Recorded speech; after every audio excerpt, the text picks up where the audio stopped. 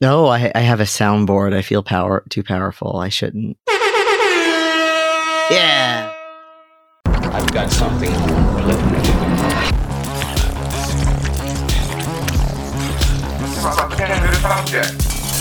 Jesus wet.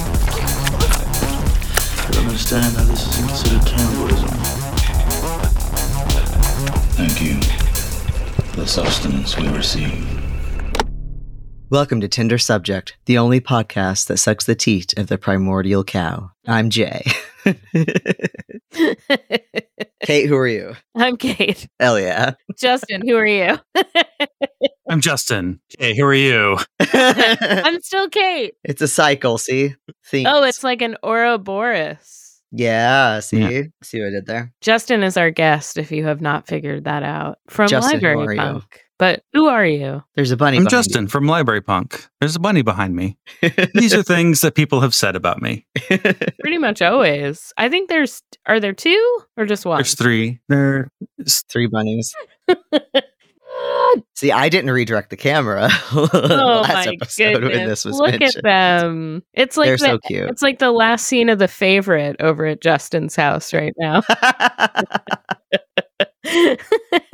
Oh, one's hot dogging. Hell yeah, you see that? I love when they do that, when they kick their legs back. And they just turn into a tube. Yeah, Oh. loafing. So, Justin, you're a returning guest. Yes. I'm your most popular guest. And apparently our most popular guest. So we According invited to you our back. analytics. Yeah.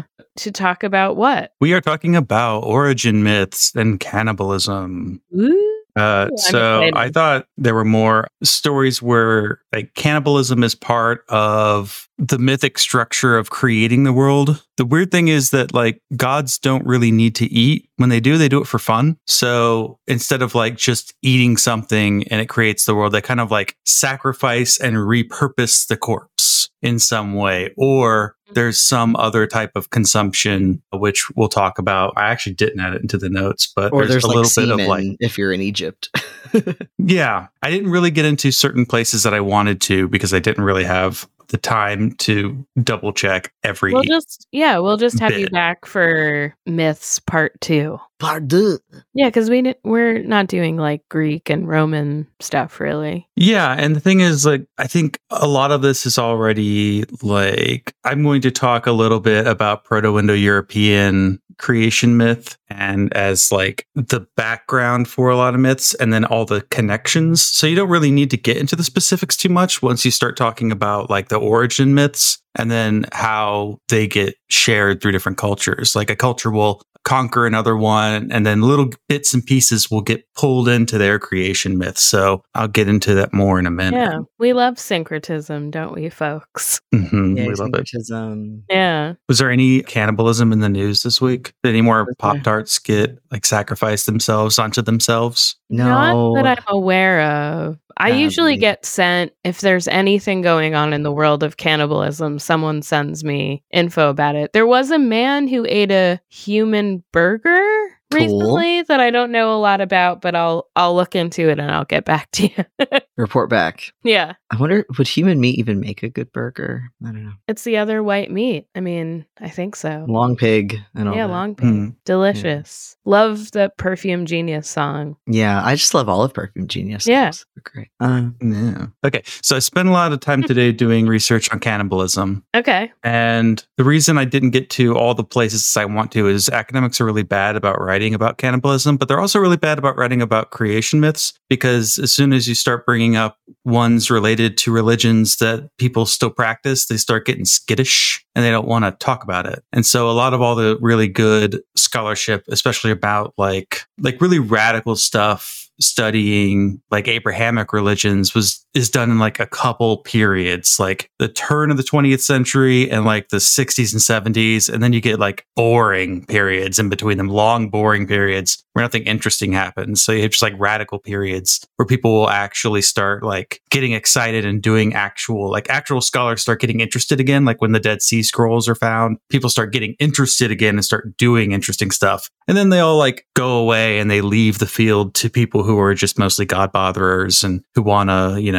make just do apologetics, and people who kind of want to teach religion but don't really do anything super interesting in the field. Yeah, chopping. It just gets to, like, is it just too easy for, like, religion and creation myths to get, like, woo-woo or something for academics? Like, do they just not like to deal with it? I think people who are really interested in doing like serious critical work just come into the field in waves, and then they just leave in waves. Yeah. And then people who stay in it are like pious or semi-pious, and they'll want to do like logic chopping and like, verify the history or whatever, but not say anything really interesting about like myths, or they won't get weird with it in a way that you kind of need to. They won't do imaginative things where you're like, what are all these, religions doing? And that's not true of everyone, obviously, in the field, but like, it feels like there's just periods where it gets really boring for a long amount of time. And if we start calling like Christianity a myth, like if we start talking about Christianity the way we talk about other religions, even currently practiced ones in like quote non-Western cultures, then it's like, oh wait, it sort of is like a threat to the idea of religion versus myth, kind of. Right. Yeah, I feel like there's some interesting stuff going on right now with especially like Catholicism and queer readings that I, of course, gravitate towards. But I don't know about, like other parts of the field. And I guess I'm just really glad that we're past new atheism. Thank God.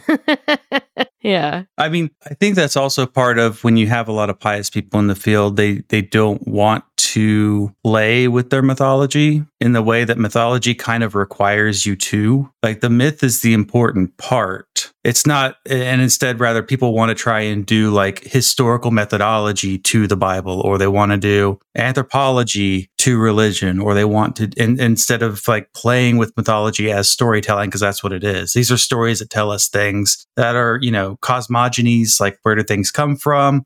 Where do words come from? And like, where does the structure of the world come from? Like, why are there priests? Why are there kings? Why do we do sacrifice? Who gave us this? Why is there order rather than chaos? Why is there something rather than nothing? Like, the same kind of questions people are interested in, but they didn't have the same means to answer those questions as we do. Although our means aren't all that much better, because we're still like, it came from mathematical singularity, and then don't worry about it.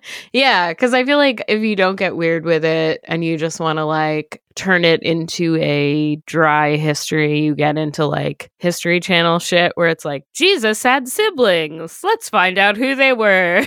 Like that. I don't know. That's so weird. Yeah. Yeah. Asking, like, it's a thing of like, if someone tells you a really good story and you ask, did that really happen? You're not getting the point of being told a really good story. Right. Exactly. Yeah. Like I was talking to, so one of my student workers grew up in like an Orthodox Jewish family, and like his like brother is a rabbi and everything. And because I'm Buddhist, we love talking about religion with each other. And so like I've been learning a lot about like Judaism that I didn't know before. And like we were talking today, and one of the things that like he said about like that his brother would say that like, it's like, oh, mom accidentally used this fork in dairy and then accidentally touched meat. Like, what does she need to like wash this sink or whatever? And then the brother would be like, it doesn't matter, like do whatever, because like apparently a lot of the time the point wasn't like the rule itself, but the interrogation and thinking through of the rule. So it wasn't the end point that even mattered with a lot of these things. Like the point of the stories and the point of these things was the interrogation and the thought, and not necessarily a rule to follow, which I thought was really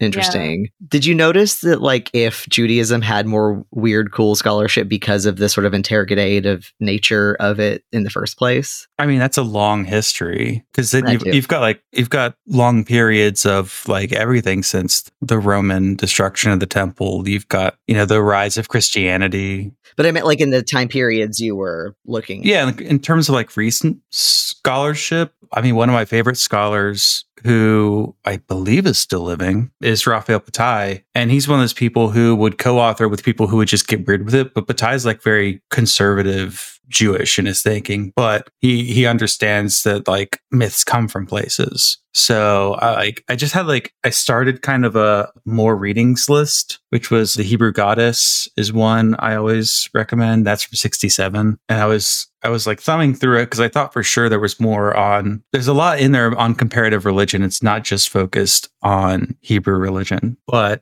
yeah, he's got another book with someone else who does a lot more of like story interrogations, like a lot more mythic cycle stuff, which I think is called Hebrew Myths. And he was kind of there to bring it down to a more like academic level, but they still got weird with it, which is what you need to do sometimes. But yeah, I was reading through a lot of encyclopedias, like specialist encyclopedias, and they're very quick to tell you like cannibalism is used to be racist to people, like most of the time. And then they'll talk about like Aztec cannibalism or Amazonian cannibalism and like it's like Pacific Islands. And they'll usually be like, these are unattested. These aren't all, whatever. These can be exaggerated. These are the reasons we know about. So they'll talk about it in like very different ways, in a way that's like very sensible and gives all the proper like context that you need, especially if you're using something like an encyclopedia, because that's for entry level research. Mm-hmm. But it doesn't give you anything like fun.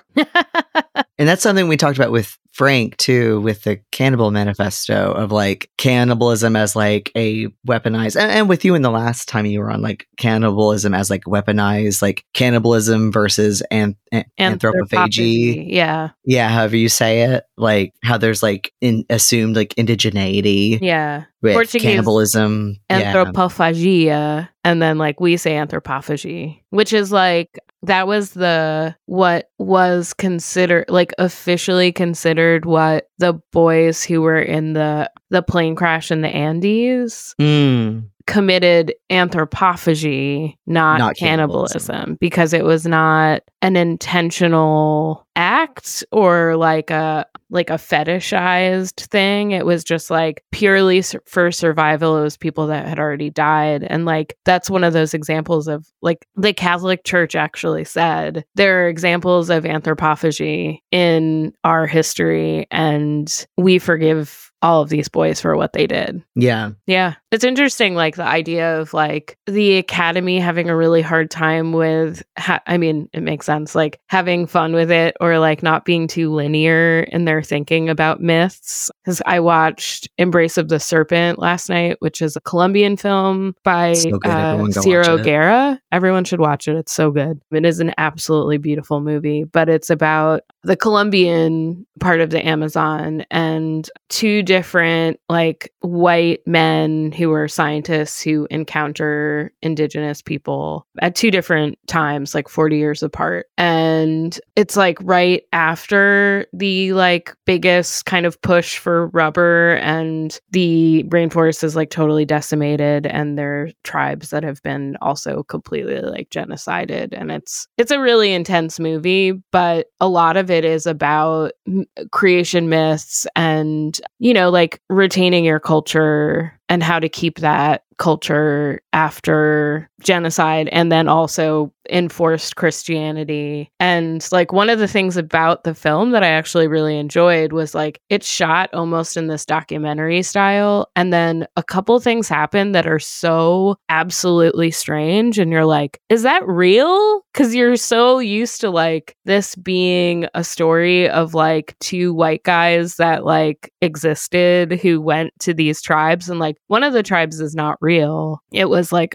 it's a fictional tribe, and like the plant that they're looking for is also fictional. And so it really like while you're watching the film, it challenges the like extremely linear Western desire to like make sense of everything that's happening in the movie, because you're like, did this part of the story actually happen? And it's like, what do you mean actually? Like, what does that mean? And the story becomes like an Ouroboros in a lot of ways. Like, it's the creation myth of, for a lot of Amazonian indigenous folks, is like of the anaconda, and the Amazon River is like an anaconda. So it's a really good movie. I really recommend it. But like also it's really good to like challenge your brain to be like, this looks like a documentary. It's not. you know?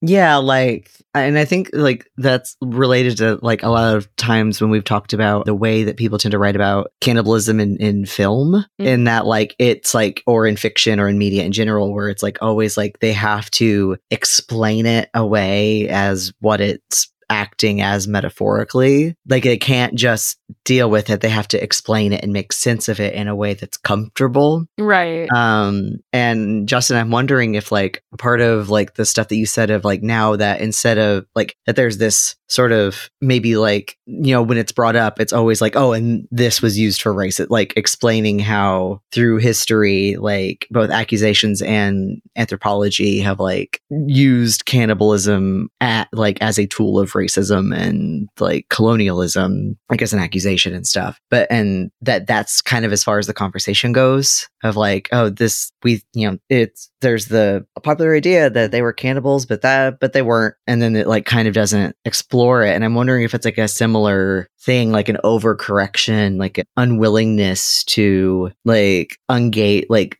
where there's like this like being uncomfortable with just facing it, like of like you just have to make sense of it. And so like even like with our past of you know like using it as a tool of racism and colonialism, even that we have to like make sense of and explain because we're so uncomfortable with it. Like there's something where we just like can't look it straight in the mirror. And you know, yeah, I think we talked about that last time where the scholars in like the 80s and 90s that were looking at cannibalism and Christianity wanted to actually read it for the first time, saying, why did people actually believe this? That these people were actually cannibals, and all the way to the point of were they actually just cannibalizing? Because there's tons of like casual cannibalism that does just popped up, like reusing human bodies in medicine all the time. It's just like, fine, yeah, you can just like grind up someone's skull or feed the skull of the previous king to the next king, and like, yeah, sure, yeah, king needs king juice, you know. Like that makes total sense. And like I'm going to talk about king myths because it's like one of the other takeaways is the origin of society structures is based on sacrifice and creation myths. And that also explains like why is almost every society like a king and a priest, and they're co-sovereign and they have different like vetoes on each other's power. So there's the co-sovereignty of the land, which is tied to the body of the king, and the divine, which is the priest who intercedes between the king and the divine. So even if the world isn't created by sacrifice necessarily, although sometimes it is, sometimes it isn't. Sometimes there's just leftover teeth and pieces and the gods start tinkering with it and making people out of it. Just, you know, there's sometimes just stuff laying around. But the structure and the politics is maintained by sacrifice, and usually like willing sacrifice, although sometimes it's like a sacrifice of a twin or of there's different, all these build off like different versions. So sometimes like a twin, or you can sacrifice like the chaos serpent, which oftentimes will then end up feminized because that's a representation of one group conquering another group and then saying like your old gods are the gods that we vanquished. And so it replaces like a matriarchal society with a patriarchal one because Proto-Indo-Europeans are largely patriarchal societies. Of course, this is a hypothetical society, so anything that's like Proto-Indo-European, if you ever see it like in an etymology dictionary, you usually see like an asterisk before a word. So it kind of like shows that these are hypothetical words that are hypothetical roots and things like that. So the linguistic people who deal with Proto-Indo-European stuff I'm like, y'all are just making shit up. Like, I don't know how they get all of that. They're like, we're going to make things up and that's real. Just fine. I'm sure I know it's complicated and they come up with shit, but I'm like, how? Yeah. How'd you come up with this shit? The trick is you just keep doing comparative linguistics and comparative mythology until you find a version that's like, oh, this was just isolated for a really long time. So that gets us way further back than we thought. Or this word didn't change for a really long time. So like in like proto-Romance languages, you can look at like French, Spanish, Portuguese, and Italian will all have the same word, but then Romanian will have a different word. And Romanian was actually more conservative in this case. So that goes back to the proto-Romance language because we know how languages change over time. So this should just always give me an existential crisis. And then sacrifice and ritual is central to many societies, and that kind of goes away with the importance on faith. when Christianity and Islam start to sort of wipe out all of these smaller religious movements, these pagan movements and remnants of these other religions. So what I'm going to do is talk about the Proto-Indo-European creation myth. There's a guy on YouTube. His videos are pretty interesting, but I don't like watching them a lot. I don't know. It's just like the pacing is weird, but it's Kragenford, and I know the link will be in there. Yeah. He does like a nice little telling of the story. So if you want to hear it like narrativized, it's a lot of fun. With a nice accent. Yeah. And you can also find this in like a lot of this stuff is scholarship from like the 70s. So again, it'll be like Bruce Lincoln and other people like that. Don't kill it. Don't kill me in my sleep, you know? Yeah. So when you're talking about a Proto-Indo-European society, you're talking about like people who just have this kind of culture from the Pontic steppe north of the Black Sea. It's the Kurgan culture. It's derived from the Turkic word Kurgan, meaning You're so far away from your mic, Jay. Hello. Is that better? Is that better? Okay. Yeah, get in there. Yeah, bite that mic. Yeah, the Kurgan. Isn't that from like Highlander? Yeah, sure. I've never seen Highlander. I mean, that makes sense that it would be from Highlander. Kurgan's from Highlander. That's where it all began. It's That was my dumb joke. Mhm. Anywho, is this too loud? Is this good now? yeah, that's It's just a perfect. solid block. Just perfect. Talk like that the rest of the time. Yeah, Kurgan culture in the Pontic steppe is derived from the Turkic word Kurgan, meaning tumulus, which is like a burial mound. So it's just the people who are making these burial mounds all over. So the Proto-Indo-European creation myth is what I like to call the two dudes and a cow story, because there's two dudes and a cow, and you'll find that in a lot of cultures. There's two dudes or more or less and It's a like cow. Ben and Jerry. Or yeah, it's like Ben and Jerry's. Two dudes and a cow. Exactly. Or what's those magic men with the cat?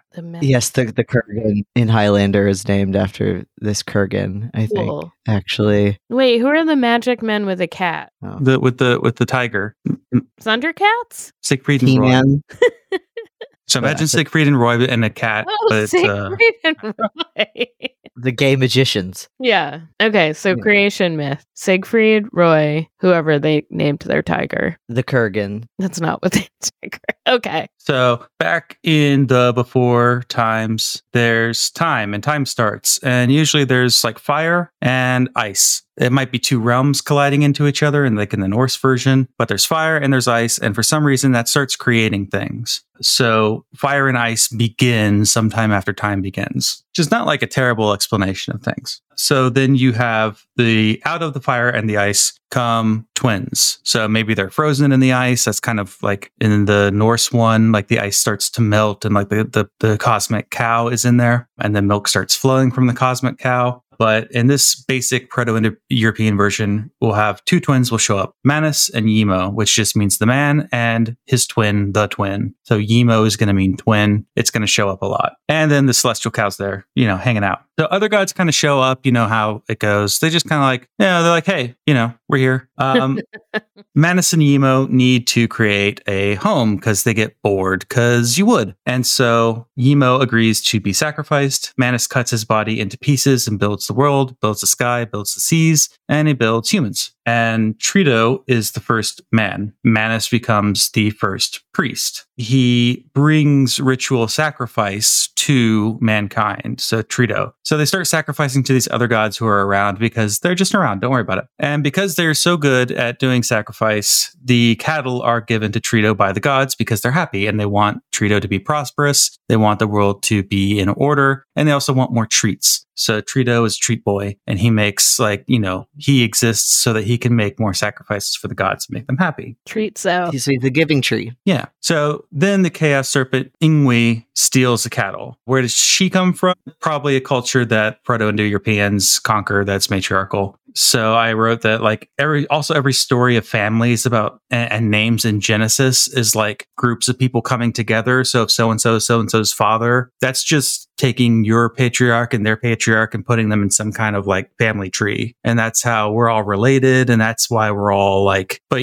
obviously the tribes that end up making up Israel are like, some of them are sea peoples, some of them are from Egypt, some of them are like indigenous to the Middle East, some of them are indigenous to like different places. And they're like, oh yeah, our our great great grandfather is your great great grandfather's brother. Cool. And so you kind of like make these little stories about it. And that's like most of what Genesis is just like explaining why everyone's related. Yeah. Why everyone Like where came names come together from. and found each other and conquered the Yeah. evil lady, the serpent lady. So Trito gives a sacrifice to the storm god Perkunus to gain support. It's not clear if Perkunus is already a warrior god or if he's going to be. There's something in here about like drinking like a sacrificial drink to Perkunus. But anyway, Perkunus and Trito is pleased by this, and he either gives Trito the power or goes with Trito to kill Ingwe and bring the cattle back. So Trito becomes the first warrior and gives cattle to Manus to sacrifice to the gods, because that's what you do. A new king is crowned who is named Yimo, so it's another twin.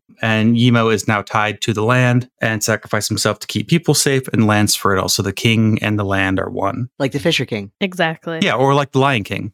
All the kings. The Lion King is the Fisher King. Yeah, so when Lion King leaves, the land starts to become barren because the king is not in his land. So they have like an actual famine. Or like in Macbeth, where the forest literally rises up against him because it's the army going through it. But, still. So this basic story explains like a lot of origins. Why it explains like where the world comes from, but it also explains why do we do sacrifices? Why are the king and the priest co-sovereigns? Right? Why do they have this co-relationship? Like, and that goes well into, the medieval period. Like the Pope has to crown kings through Europe. The lands of the Catholic Church are separate from the land holdings of the kings, who are separate from the land holdings of the nobles, because the king's not allowed to control all of the land. Some of the land gets to be controlled by the church. Or in some societies, the priests are not allowed to own any land. So like the Levites are not allowed to own any land, probably because they come from another place. And so they just move into an area, become the priestly caste. This also happens in India, but I didn't get to do a whole lot of background on Indian stuff, which is what I wanted to do as well. I could do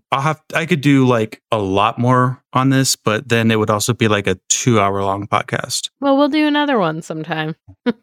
Maybe. There's other stuff we could talk about. We still haven't done like communion yet. I cannot wait, Justin. I cannot. We're just edging. I'm going to be edging during that whole episode. You can skip a lot of steps in this story. So in this version, like Manus and Yimo, like they create humans, they create Treat Boy. And you don't have to do this in every version of the story because individual cultures are going to like build in whatever they want. So sometimes all of this story will take place in like the heavens or somewhere outside of the earth and sky. Like usually the sky is sort of like a canvas that's like built on top of things. So we live in like a snow globe and everything else is like a primordial sea. The firmament. Yeah. So like a firmament is like stretched skin sometimes or stuff like that. Or we're inside a giant skull of a giant. Love that. Which I believe is Ymir, the giant that Odin kills and builds the earth out of his corpse. I think we are inside Ymir's skull and the clouds are his brains. So that's where clouds come from. There you go. It's Ymir's brains. Fluffy brain clouds. Fluffy I guess little if brains. you were to see brains, they do kind of look like they look like clouds. shapes,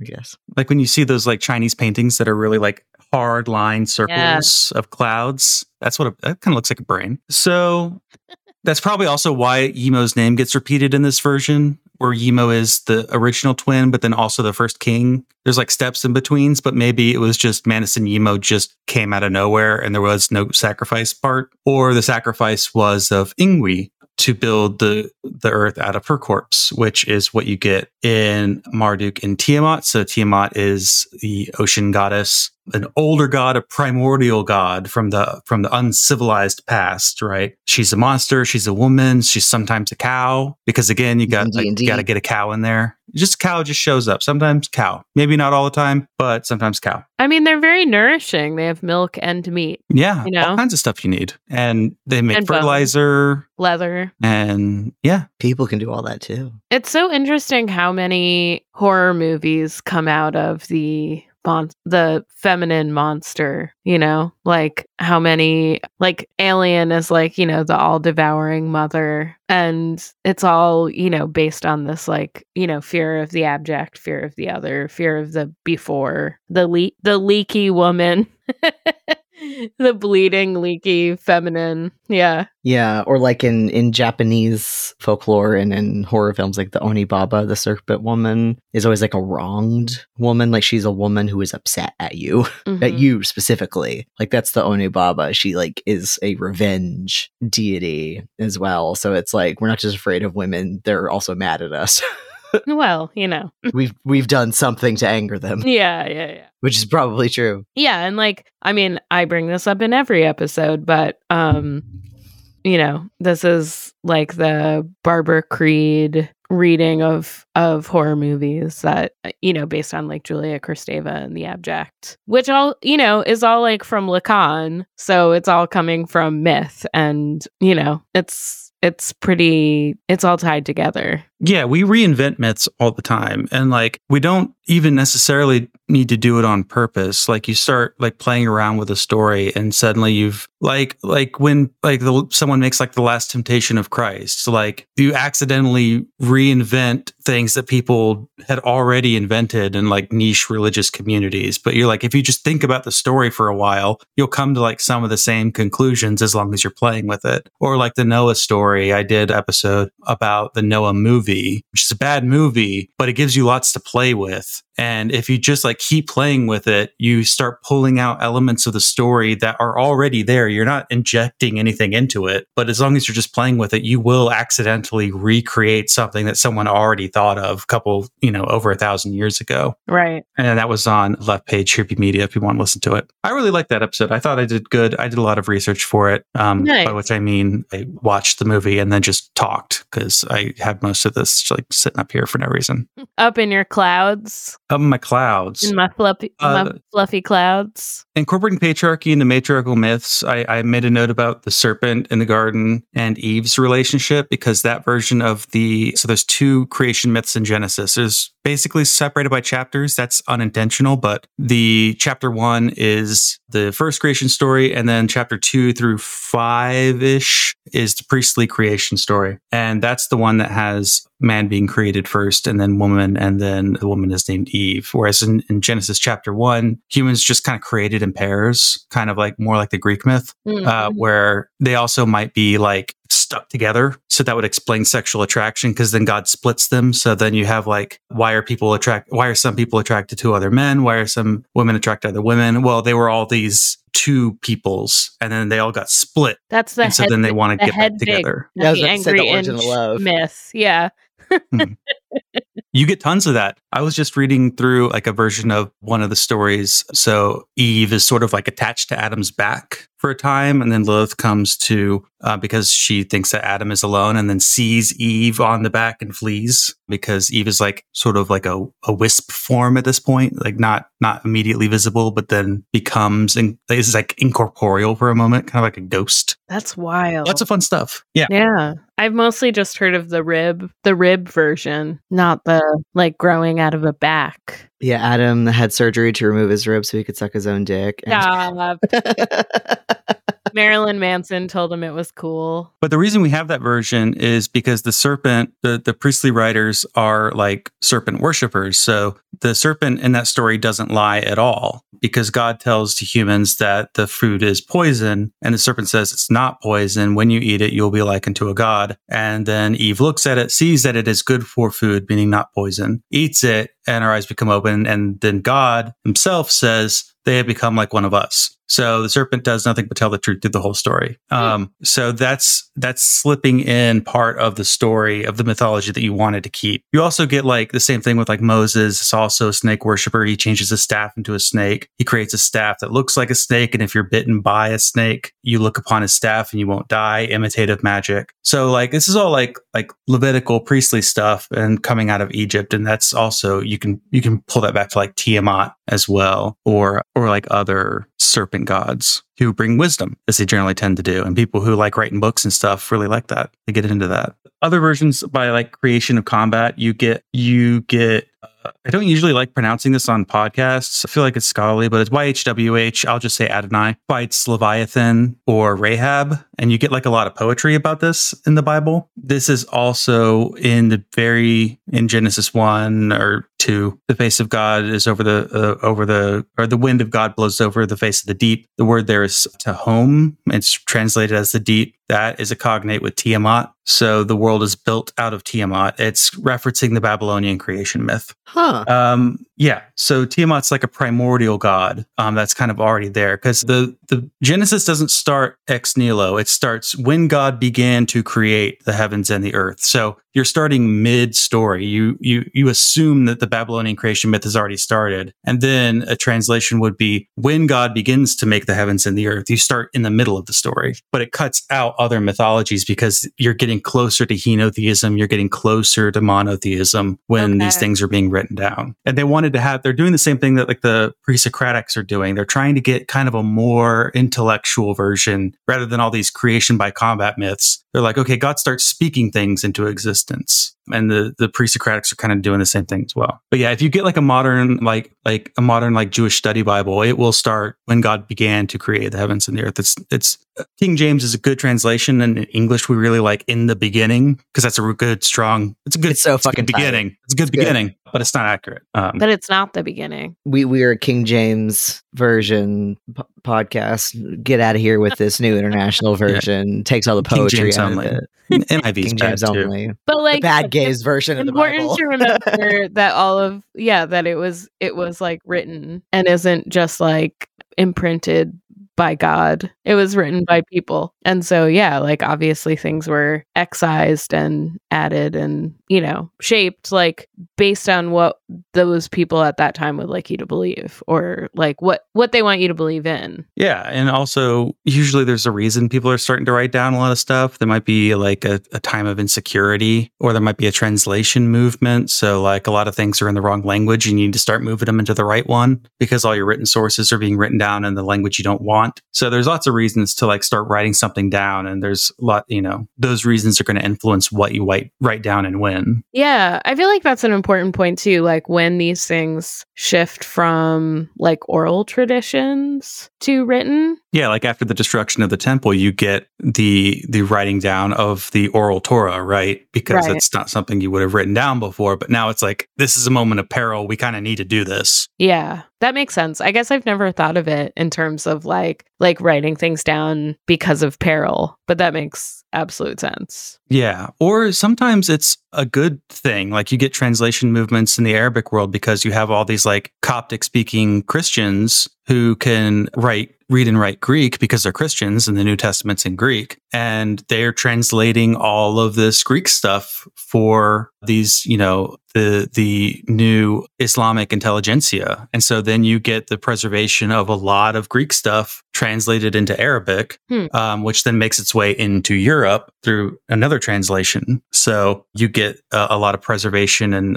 especially of like Aristotle and stuff like that and Galen and all this stuff because of a translation movement that comes about because of kind of good things, which is just like an age of prosperity and people get interested in the past. Right. Yeah. And you just happen to have a community of people who are convenient to do that.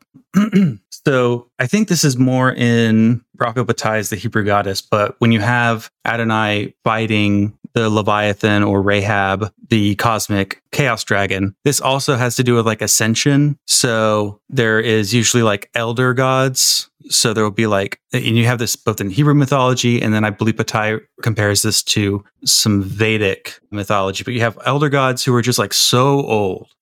How old are they? They're so old and they're like tired. And there will be one of them will go, okay, I'm going to solve this problem, but in return, I get to be the new patriarch. And of course, like the other god can't die, but they're so tired. They're so old. So this is where like El and Adonai get smushed together. So El is this like the father god, and the Adonai is like the storm god, which again, the creation myth, you have the storm god. He blows over the waters. He rides on the clouds of thunder. He's a storm god. So storm gods are often warrior gods, and he goes off and kills Leviathan and then takes his father's consort, which would be, I guess, technically his mother, but slim pickings, I guess, among the gods, which would be the Ashura. We've never let a little incest stop us as No. gods. Yeah. So I didn't get to anything on this, but Purusa is also one of these primordial gods who has like thousands of eyes and arms and stuff like that in Vedic hymns and Rig Veda, and is either agrees to be sacrificed. I wanted to check versions of this. I didn't have time because I'm always worried that like someone's gonna tell you one version of the story and it's like not full. So I always want to get like 4 or 5 versions and just be like, okay, this is roughly what happens, I guess. But then you split them up into pieces and build humanity and the universe out of them. Yeah, in Buddhism, Avalokiteshvara, which is the name in Sanskrit, but it's Chenrezig in Tibetan. This is the Buddha that the Dalai Lama is an emanation of.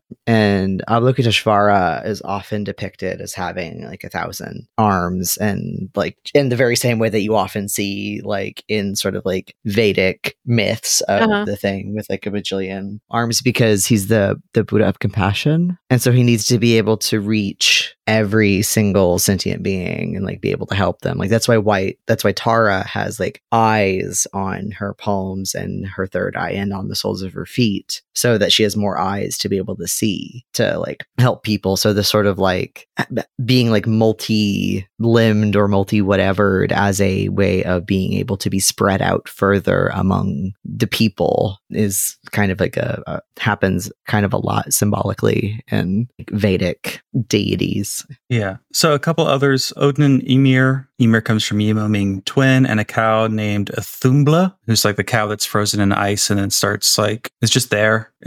I don't think cows used for anything. Yeah, what are these cows doing? They're just always They're just there? kind of, it's 2 dudes and a cow. I guess it's just, it must be some sort of symbol of 2 dudes, 1 cow.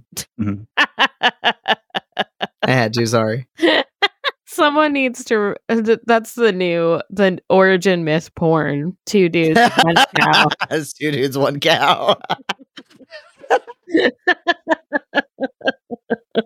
That'd be hot. I'd read that. Yeah, same. And then there's also a Germanic version of this, was just Twistus and Manus. And then from Manus, 3 tribes are born. So that's a little more like about like where do our people come from? So you get the same thing with Romulus and Remus. Like there's 2 twins. And so you get like city-state versions of this where there's just like our people come from 2 twins rather than the universe. But these are echoes of like the same story. So I've got a couple more fun things that involve cannibalism. So I already brought Lilith. Oh, I forgot to mention Lilith also is frequently throughout the medieval period portrayed as the serpent in the story of the priestly creation myth. So she's usually a lamia in art. So she is half serpent, half woman. Hot. Yeah. Yeah. And that was like the dominant reading for a long time. I'm into it. Of just like, there's the serpent's a lady with tits. And it's like Lilith. There's no way that people didn't think that was hot then. Oh, I've seen this hentai. Yeah, right? Yeah. Yo, Justin, your camera's out of focus. It's giving me a headache. Okay. I don't know why it does this. It's like I bought this like right in 2020. You're very soft focus. You're like the first season of Drag Race. This is a gay podcast. This is I was going to say Facetune Pig. Or I love you, that. Facetune Pig. Use Facetune Pig as the cover art for this episode. Okay. I love you, I don't know what Facetune Pig is. It's one of our emojis in the Discord, Facetune Pig. Oh my god, Yes. Jay! This is the pig with Facetune on it. What more do you need? I'm so uncool and don't know what happens on the internet. It's a picture of a pig put through Facetune. But smooth? It's a smooth pig. Smooth pig. There's a lot happening. Smooth long pig. Here we go. Delicious. So, okay, I've got my Tree of Souls, the Encyclopedia, or the Mythology of Judaism by Howard Schwartz. I had this, I just came across this in a library I was working in. I was like, I need a copy of this. So this is like an encyclopedia, but all of the entries are written as narrative. So instead of like a nonfiction reading, it's all just turned back into a narrative. So here's a story of Lilith and Elijah. So Elijah was walking one day and he met Lilith. He said, "Unclean one, where are you going?" Lilith knew that she could not lie to Elijah. So she said, "I am going to the house of a woman who is about to give birth. I will give her a sleeping potion and kill her. and take her child and eat it. And Elijah says, That's I the curse you. bitch. Yeah, I curse you in the name of the Lord. Be silent as a stone. Lilith says, no, don't. And Elijah says, tell me what your names like are. that, Justin. I'm paraphrasing. Okay. Lilith said, my names are Lilith, Abidi, Abizu, Amrasu, Hakash, Ode, Ayil, Matruta, Avgu, Katakali, Batub, and Peritash. Let them be written and hung about the house of the woman who are bearing a child or around the child after it has been born. When I see those names, I shall run away at once. Neither the child nor the mother will ever be injured by me. So she is a witch intent on killing children, but a cannibal as well, who wants to kill the mother and devour the child. Huh. Yeah. Scary woman in the woods. Don't go in the woods. This one I found when I was doing research. Yeah. Stop showing us your tits. And it felt like a little like Passover too. It's like if you do these things, then she will like pass over your home kind of thing. And I think that people still do give little amulets to babies right after they're born before they're circumcised. Because once you're circumcised, I believe the story is that like that you're protected, but you can't be circumcised for a few days. Yeah. So they put little amulets on the babies. Oh. I believe some people still do this. That's a great horror movie, like in the making, right? Yeah. I mean, there's Beelzebub, which is kind of like that, but it's not a good movie, unfortunately. It's real strong start. Yeah. Gets worse. Somebody make another one about a baby witch who, I don't know, goes to the hospital and steals all the one-day-old babies. You should do an episode on and the eats them. Yeah. Grinding babies into paste. I love the bitch. This is a story about how this is one of the origin of evil stories. So you're going to have to like listen to the episode I did on Noah because I talk about this more. Okay. So this is how this is one of the origin of evil myths. And it's usually around like the origin of evil. Many people put it as like the fall in the garden, but that's not always the case where people see the origin of evil. Sometimes it comes more around Noah's time where you have more of a Promethean fall. So Samael is one of these angels who will fall. And there's tons of other ones like Raphael, Samzael, and they all come and teach us like bad things. So they'll teach us about like war and Samael teaches war and cosmetics, killing and seduction. Me too, bitch. Snatched. Snatched for the gods. We're How at to serve cunt. So here's this story. Samael riding on the serpent. I don't know why the serpent's there. Came to Eve and she conceived a child. The son that was born was the son of Samael. And then Adam, who'd been walking in the Garden of Eden, returned. He found the son of Samael crying. And he asked Eve, who is he? Because he's been gone, I guess. And she says, this is Samael's son. And he said to her, why do we need this problem here? And the boy was still crying because he wanted to make Adam angry.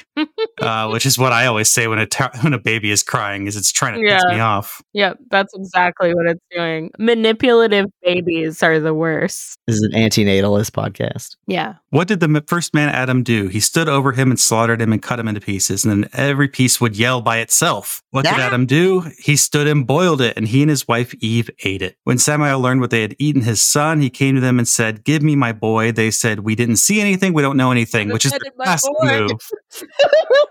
Their classic move.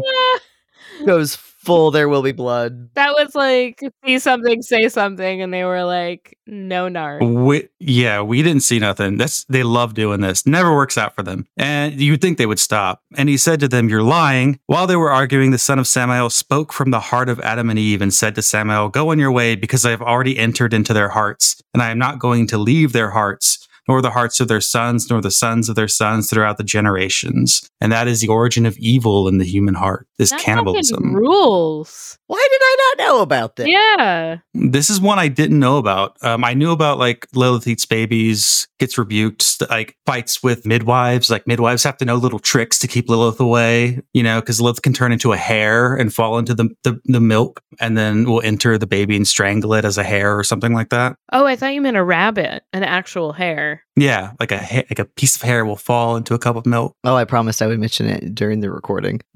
My graduate fellows have named the printer in our library Lilith because of how often it acts up, and so you have to appease Lilith and treat her starving. well. Yeah, starving for paper. Yeah, that's cute. I like that. Mm-hmm. Yeah, you also get versions. Let's see which one. Sometimes you have to appease an angry god. Sometimes you have to appease an angry god. I'm blown away by this like cannibalism, evil in the heart bullshit happening. Yeah. Yeah, Samael is always like one of the fun later fallen angels who shows up and teaches us bad stuff.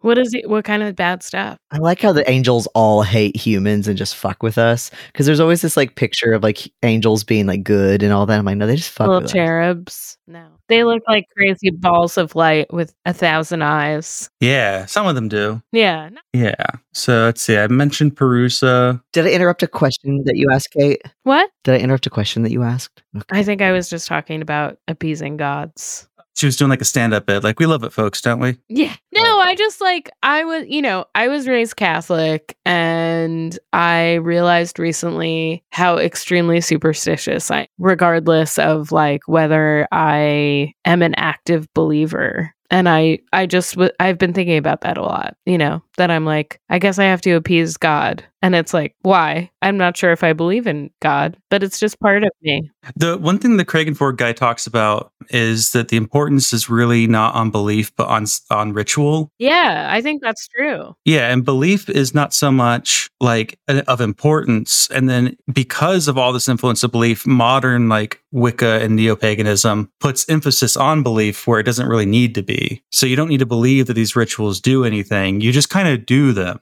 Yes. And like the act of doing sort of creates and enforces a belief in it. You're making order out of chaos. You're making it. Yeah, you're doing it. And like I do a lot of ritual superstition. Like I always knock on wood. I pray to Saint Anthony if I lose something. And like at this point, Saint Anthony is actually more of a familial tie, because like we used to joke around that my grandmother had like a direct line to Saint Anthony. And so now it's like in my head, the ritual is like I'm praying to Saint Anthony, who's like sitting next to my grandmother, which I know is not true, but the ritual of it is nice. It feels nice. Or like I talked about with Buddhism, how like there's no necessary difference really between believing this thing is literally true and using it more metaphorically if the end result is the same. Like if both like the path is the one that gets you there, right? So like there's like it doesn't matter if it's real or not, Right. And like because that's not the point. And like reality is always shifting and bending. So like what is that actually? It's not like it's the static thing where you're like, is this real? It doesn't matter. But like if you believe in it for that moment, does it become real? And it's real. Yeah, it's real enough. Yeah. Yeah. But yeah, I mean I can talk more a little bit about sort of the kingly myth. A lot of what we know about the creation by combat in the Bible is not from the actual stuff in Genesis, but it comes from the kingly rituals that are described in other parts of the Bible. And those reenact the creation by combat myth, which is gone from Genesis. So it'll have the need to stories about God fighting Leviathan and how when there's a creation of a new world, that will also happen again. There will also be another creation by combat. So that's like the same thing with the eschatology. So when the earth is going to be reborn, there will be another fight, and that will bring in the birth of the new world. So you get a lot of that in like Revelation as well. But you also get that before. That's why there's so many dickhead Zionist Christians. Mm-hmm. Yeah. And yep. And also why there are people who are like, there's no way you can speed this up. It's like trying to say like, if we like gave a bunch of money to Iceland, like Ragnarok would happen sooner. It's like, that's a silly proposition. So you can also say that where there's religious people who are like, yeah, like we'll just speed up the coming of Ragnarok. Like that's dumb. You can't do that. That's not on your timeline. Yeah. Stan Bjork to bring about Ragnarok. She has a lot of power in Iceland. She does. I love her.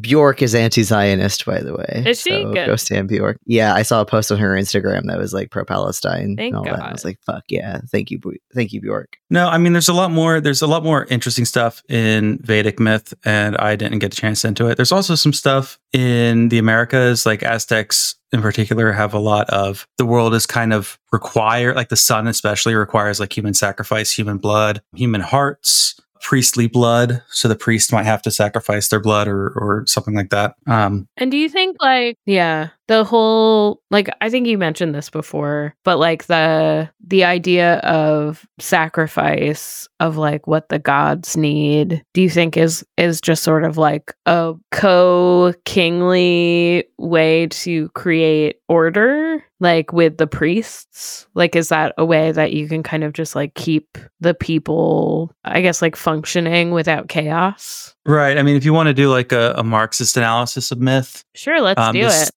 Yeah, I mean, this all falls in like superstructure areas. So it represents something material. So when you're talking about like state formation, it's usually someone parks on a bit of land and then can extract tolls. So like, you can't get through this crossroad unless you pay me. And then that becomes government, right? You can't move through here unless you do something. So that's, you know, the connection of the king to the land. That makes sense there. But then you have migration and movements of peoples. So that also explains like the non-landed priestly class. So as you have migrations of groups into other places, you can also have the creation of priestly classes, or just the inability to have complete sovereignty in any sort of state formation. So you need co-sovereigns. Right. I guess that could be part of it. Where's the snake? It really does show so much how this really makes me think, every time I think about it, how long lasting the model of king and priest is through human history. Like, we do it for a long time. We've been doing it for thousands of years. And then we start doing things like democracies, and we start having liberalism. And it's like, why did modern liberal democracies start removing the state, the church from the state? Why did they start doing that? Was it a reemergence of this need to have co-sovereignty with the king and the land? You know, was that why America did that? Yeah, I don't know. This would be a good time for everyone to watch The Devils by Ken Russell, because it's on... I wish I still haven't seen. It's on Criterion right now, and it's so much about, you know, France trying to unify under one king, you know, from like city-states to one king, and Catholicism, and the city of Loudun being walled off and not wanting to join the like larger country, partially because of the plague, because it like when cities are walled off, they protect themselves, but also like they were able to sort of have like a kinship between the Catholics and Protestants, which, you know, the country didn't want. So it sounds like that's like literally the driest explanation of The Devils that's ever existed, because it's also about like nun orgies and licking side wounds, and Oliver Reed being the hottest priest in the entire world. But it is also about like the unification of a country under a king and a religion. Yeah. Super chat. Is that for superstructure? Yeah, I've got this book, which is very interesting. And if other people read it or have read it, I would be curious as to your thoughts. I got it through, it's either a PM Press book or an AK Press book, but you can probably buy it at either. It's called The Occult Features of Anarchism. Oh, we have that book in my house. Yeah, and like Barbara Ehrenreich does the foreword. Yes. To it. And like an interesting thing, it talks about in it, because it's like we start sort of like, it talks a lot about like, I got it because I'm like, ooh, it's going to talk about like spooky shit and anarchism, but it mainly just talks about Freemasonry. That's what Adam read it, and he was like, this is a lot of facts about the Freemasons that I was not prepared for. Right. But like we start seeing things like these sort of like fraternal brotherhoods and things like Hermeticism and all of this, like once we get the Enlightenment era, where we start getting the more like, we're too intelligent for God, separation of church and state, like all of that. But then you start getting these more like fraternal societies, and that sort of get splintered off, because I feel like there's people maybe are like trying to like fill the God hole or whatever. But then is that like these, yes, sadly. But there's like one of the reasons why these societies and belief systems start getting demonized is because of their politics, and also they get linked with Judaism. And so it's like an anti-Semitic thing that like misaligns or whatever the word is, that misaligns them. But like these all start happening once once we sort of get into this Enlightenment era that is separating these concepts. Also talked about some weird creation myths with Hermeticism and homunculi. Yeah. Hermeticism is so cool. Like I want to I want to learn about it. It's so weird. Yeah. Each little drop of sperm contains a baby. Yeah. I was reading something Only. about like the Pythagoreans had like logicked their way into figuring out that sperm lived in the brain, and that if you needed to get like the essence of a person, you should eat their brain because that's where the sperm lived. That's where the spermaceti live. Eurus mentioned again. Yeah. Yeah, this is a Pythagoras podcast, I guess. Yeah. Someone just asked me on Twitter if I was on a 3-year journey on a ship for like sperm whale harpooning. How many whales do you think I could harpoon over 3 years? And I said none, but that I would be excited to lap up some spermaceti, which is in the brain. Yeah. Mm-hmm. So there you go. You're almost there. Yeah. I'm looking at the wrong brain. Another thing the Occult Features of Anarchism book talks about in like its like final chapters or whatever is like that in like leftist politics, especially like amongst like anarchists and stuff, right? We have this tendency to be like, no gods, no masters, no religion. Oh, but you indigenous non-Western people over there, yours are totally real. Yeah, it's right? okay. Yeah. Where it's like kind of patronizing. Yeah. But it's like, do we believe that it's real? Or are we just like, you can believe it's real. It's fine. You get a pass. And it's like, that's actually really insulting. It's like, if we're going to like we need to believe that these people believe what they're like, it's like, we need to take it more seriously. And I feel like this happens a lot, like in a lot of the myths that we talk about and like the cannibalism, it's like, we don't take it at face value. Yeah. Like we sort of like shrug it off and we abstract it. But it's like, no, if we're going to engage with this seriously, especially if we're talking about like indigeneity at all, and like we need to take it seriously. Like this division between myth and religion, it's like it does us no favors to be patronizing and be like, oh, theirs are real. Like when I went to the National Day of Mourning, like there was just like we all did like a prayer at the end, and it was sort of like, oh, everyone's like believing this, but then are not going to take any other types of beliefs seriously. And it's not out of respect, it's out of like a fetishization kind of like Orientalism kind of thing. Right. Almost. I don't know. So like that's another interesting thing that book talks about that I think is like relevant to this discussion that we're having is, when do we take these things seriously? When do we believe that people believed these things? And when or believe them now? Like, yeah. What do we draw the line on? You know? Yeah. Can you be can we take a person who's like, yes, I fully believe like the creation myths of Catholicism to be true? Like, do we tell that person that they're not serious, or like, I don't know, that doesn't exist? Yeah, and is that myth incompatible with like anarchism? Right. Because it also reifies like kingship myths. Mm-hmm. Yeah. And like a lot of maybe like indigenous beliefs also that we would like give a pass to would also reify. It's like we do this weird thing of like, we don't engage with it out of like a fetishization and a like fear of being seen as wrong. Or just picking and choosing, you know, like where you do that thing where you're an anarchist. So you're like, well, all indigenous tribes were non-hierarchical. And that's like, no. They were all good. Not true.